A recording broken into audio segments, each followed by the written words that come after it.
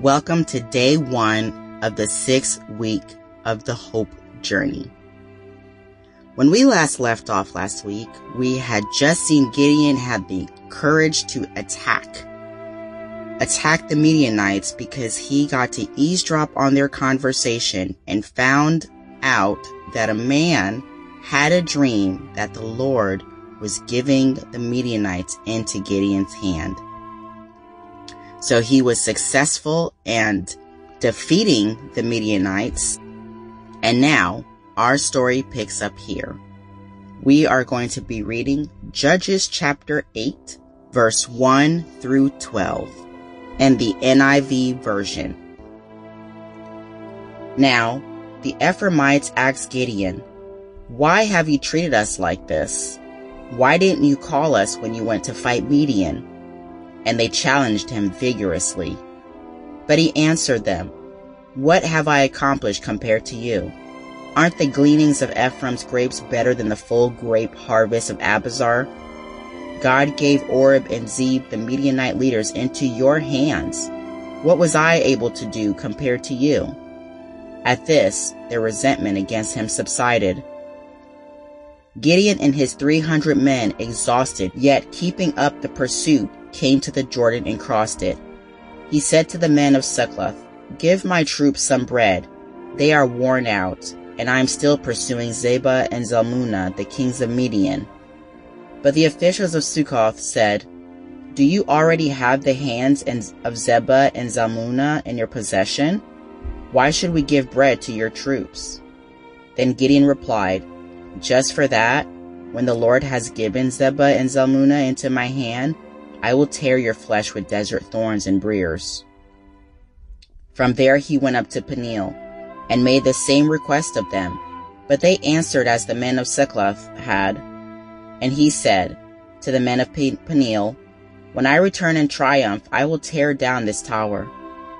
Now Zebah and Zalmunna were in Karkor, with a force of about 15,000 men, all that were left of the armies of the eastern people. 120,000 swordsmen had fallen. Gideon went up by the route of the nomads east of Nobah and Jogabah, and attacked this unsuspecting army. Zebah and Zalmunna, the 2 kings of Midian, fled, but he pursued them and captured them, routing their entire army. What verse or verses is the Holy Spirit highlighting to you?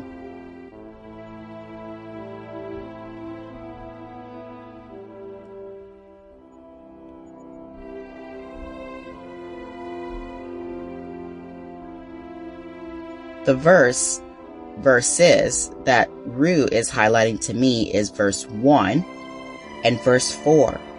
Verse 1, the Ephraimites are getting upset at Gideon, coming at him, challenging him vigorously.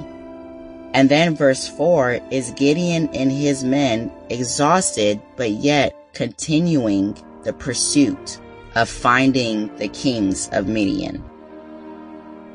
Let's take today to reflect on the verses that the Holy Spirit has highlighted to us.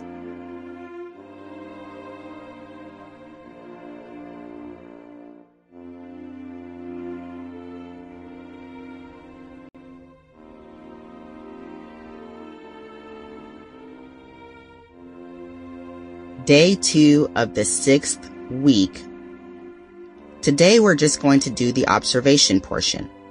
We're going to read the passage again, Judges 8, 1 through 12, and the Voice Edition, and then we'll take the time to make some observations.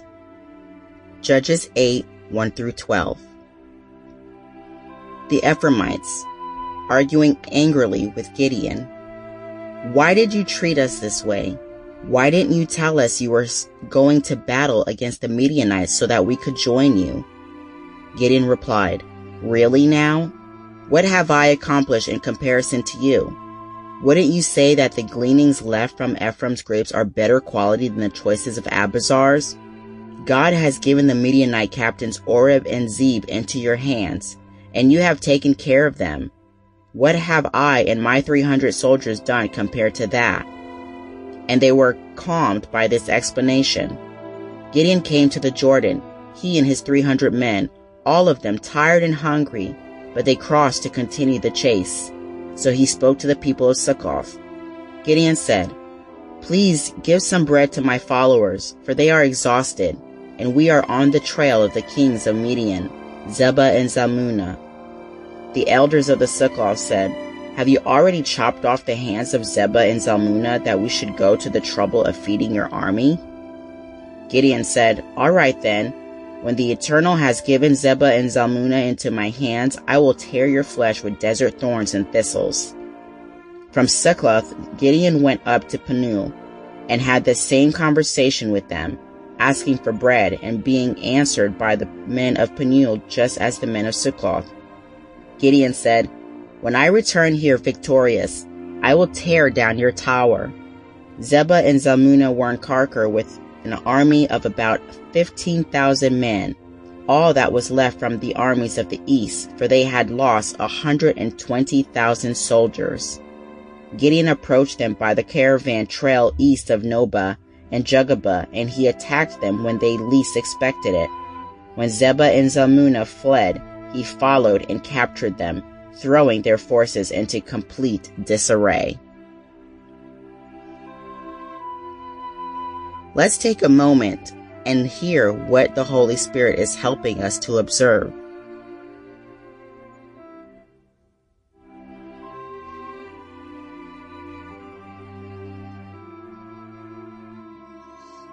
Here's my observation. Haters are gonna hate. Man, the battle's not over yet and already Gideon's being attacked. There's no welcoming encouragement, no patting on the back, no assistance to pursue, just bitterness and jealousy. But thankfully, Gideon knows how to defuse the situation, and he keeps it moving. Tired as he and his men are, they continue the chase and then twice ask politely for bread to boost their energy, and twice they're rejected. So Gideon boldly proclaims what he'll do to them after he has completed his mission. Wow. Today, let's just reflect on those observations.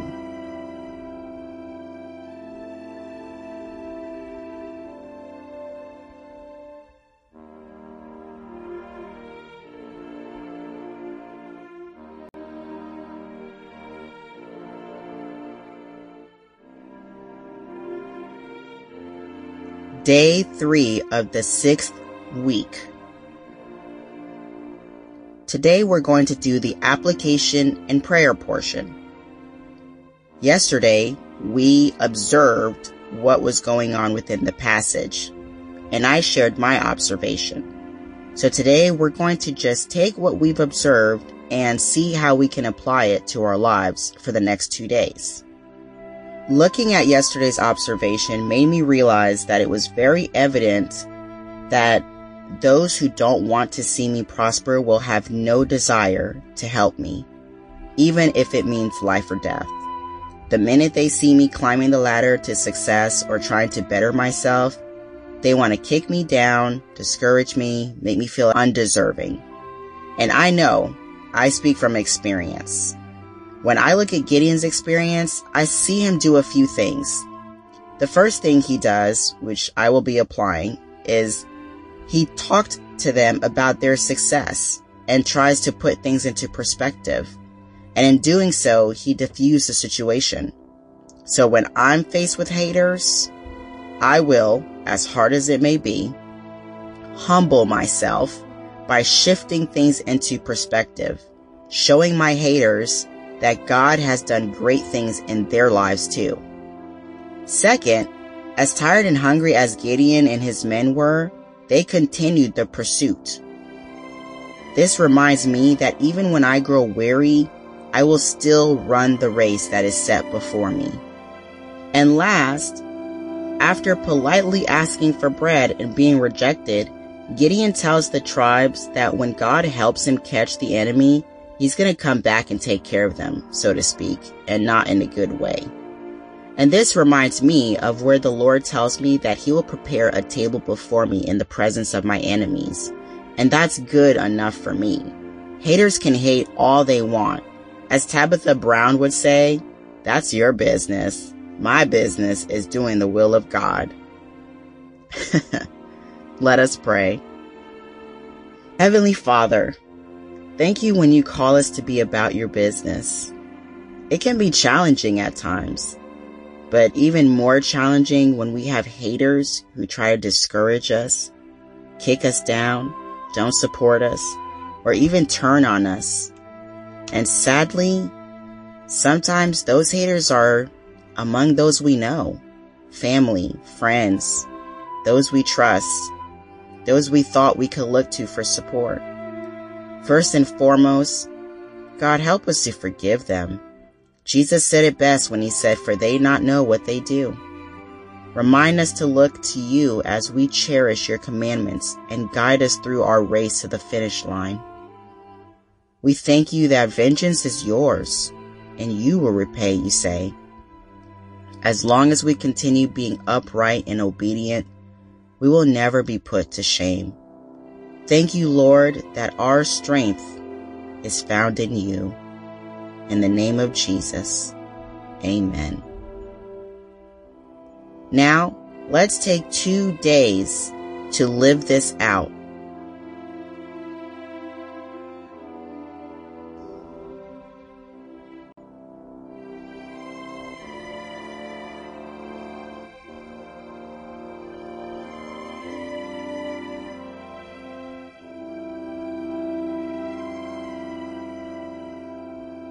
Day 5 of the 6th week. Today, we're going to talk about how we put what we learned into action. And honestly, I didn't have anything or experience anything the past 2 days and was actually just going to move on. But the Lord reminded me of times that I've had haters. And maybe because I forgive and forget, I just didn't remember. But he's brought it to my remembrance.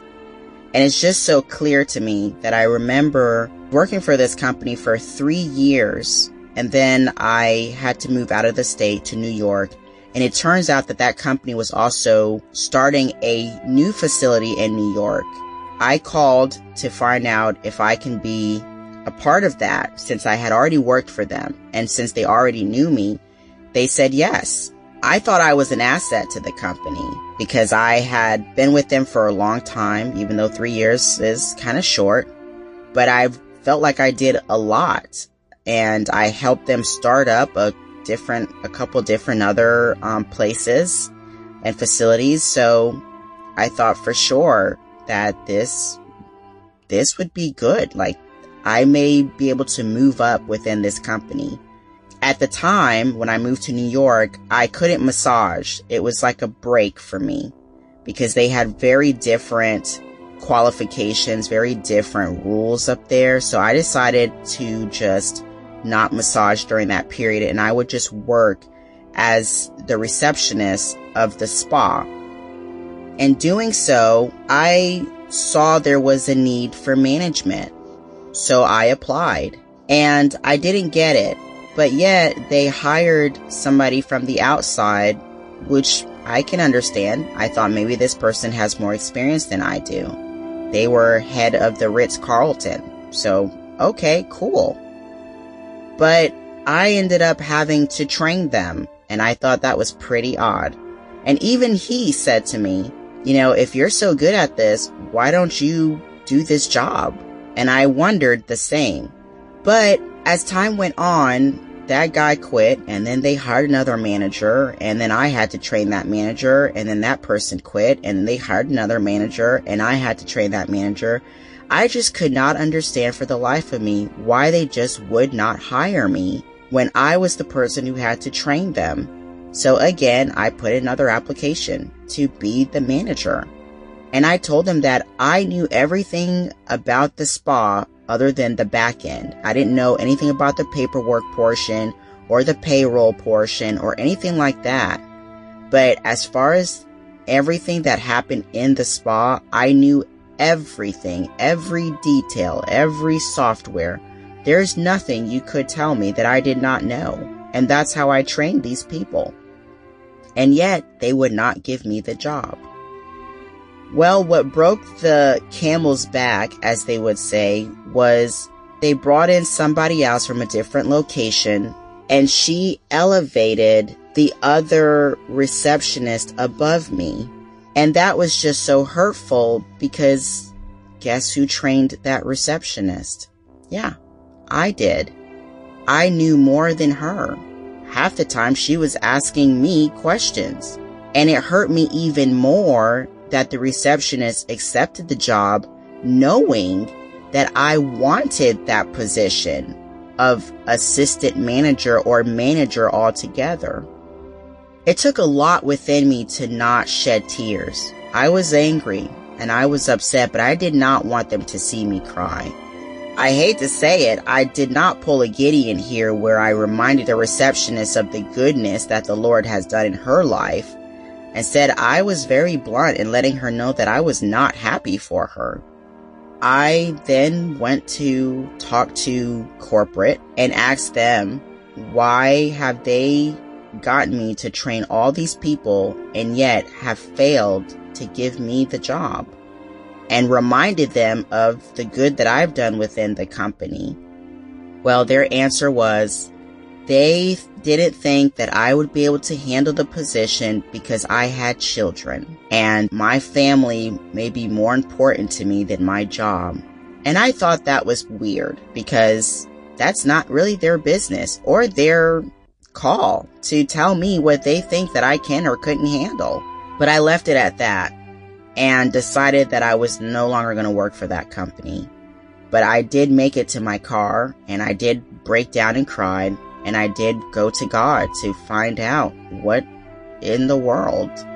Why would you allow my haters to step over me like that? It's like I'm down in the bottom. But you know what? The Lord is good. A few years later, guess who opened up their own business? I did. And I was able to run it the way that I wanted to. And I was able to take in people from all backgrounds and be able to assist any and everybody with their needs. And if they couldn't pay, I was able to call the shots and say whether I wanted to work with them or not work with them, give them something free or not give anything free. And that just really helped me to put things into perspective for myself. Because truthfully, if I look at it from this perspective, God was more like Gideon now. And I was the Ephraimites yelling at him, how could you do this? Why would you allow that? But thank you, Lord, that he knew what he was doing, and he was helping me to run a better race. And that is my story. If you too have a story and you're able to put it into action, you know what to do. It's important that we write it down so that way we have it in our remembrance. It's a great reminder of the things that the Lord is doing with us and for us.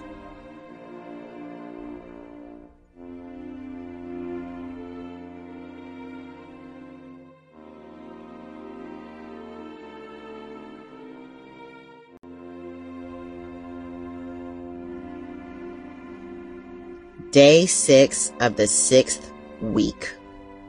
I Hear His Whisper by Brian Simmons and Gretchen Rodriguez. I hear his whisper, freely pour out my mercy. I long to be merciful to those who turn to me. My grace has restored your soul, and your life's portion now overflows. I created you to be merciful to the guilty, gracious to the unworthy, and kind to those who mistreat you. Freely you have been given these virtues. Now freely give them away and watch them multiply. Never forget where you've come from. Never take my mercy for granted. Always remember that I alone am the one who has saved you from destruction. I love to take lives and change them with my glory. Now I want you to do the same. I want you to release my presence everywhere you go. Don't ignore my gentle nudges when you see those who need something you have. Don't turn your nose up at those who are in error or who are indifferent from you. I don't condemn the one who turns to me. I never withhold forgiveness from those who repent. Mercy multiplies when you take what I've given you and pour it out freely to those in need. And that is your weekly encouragement.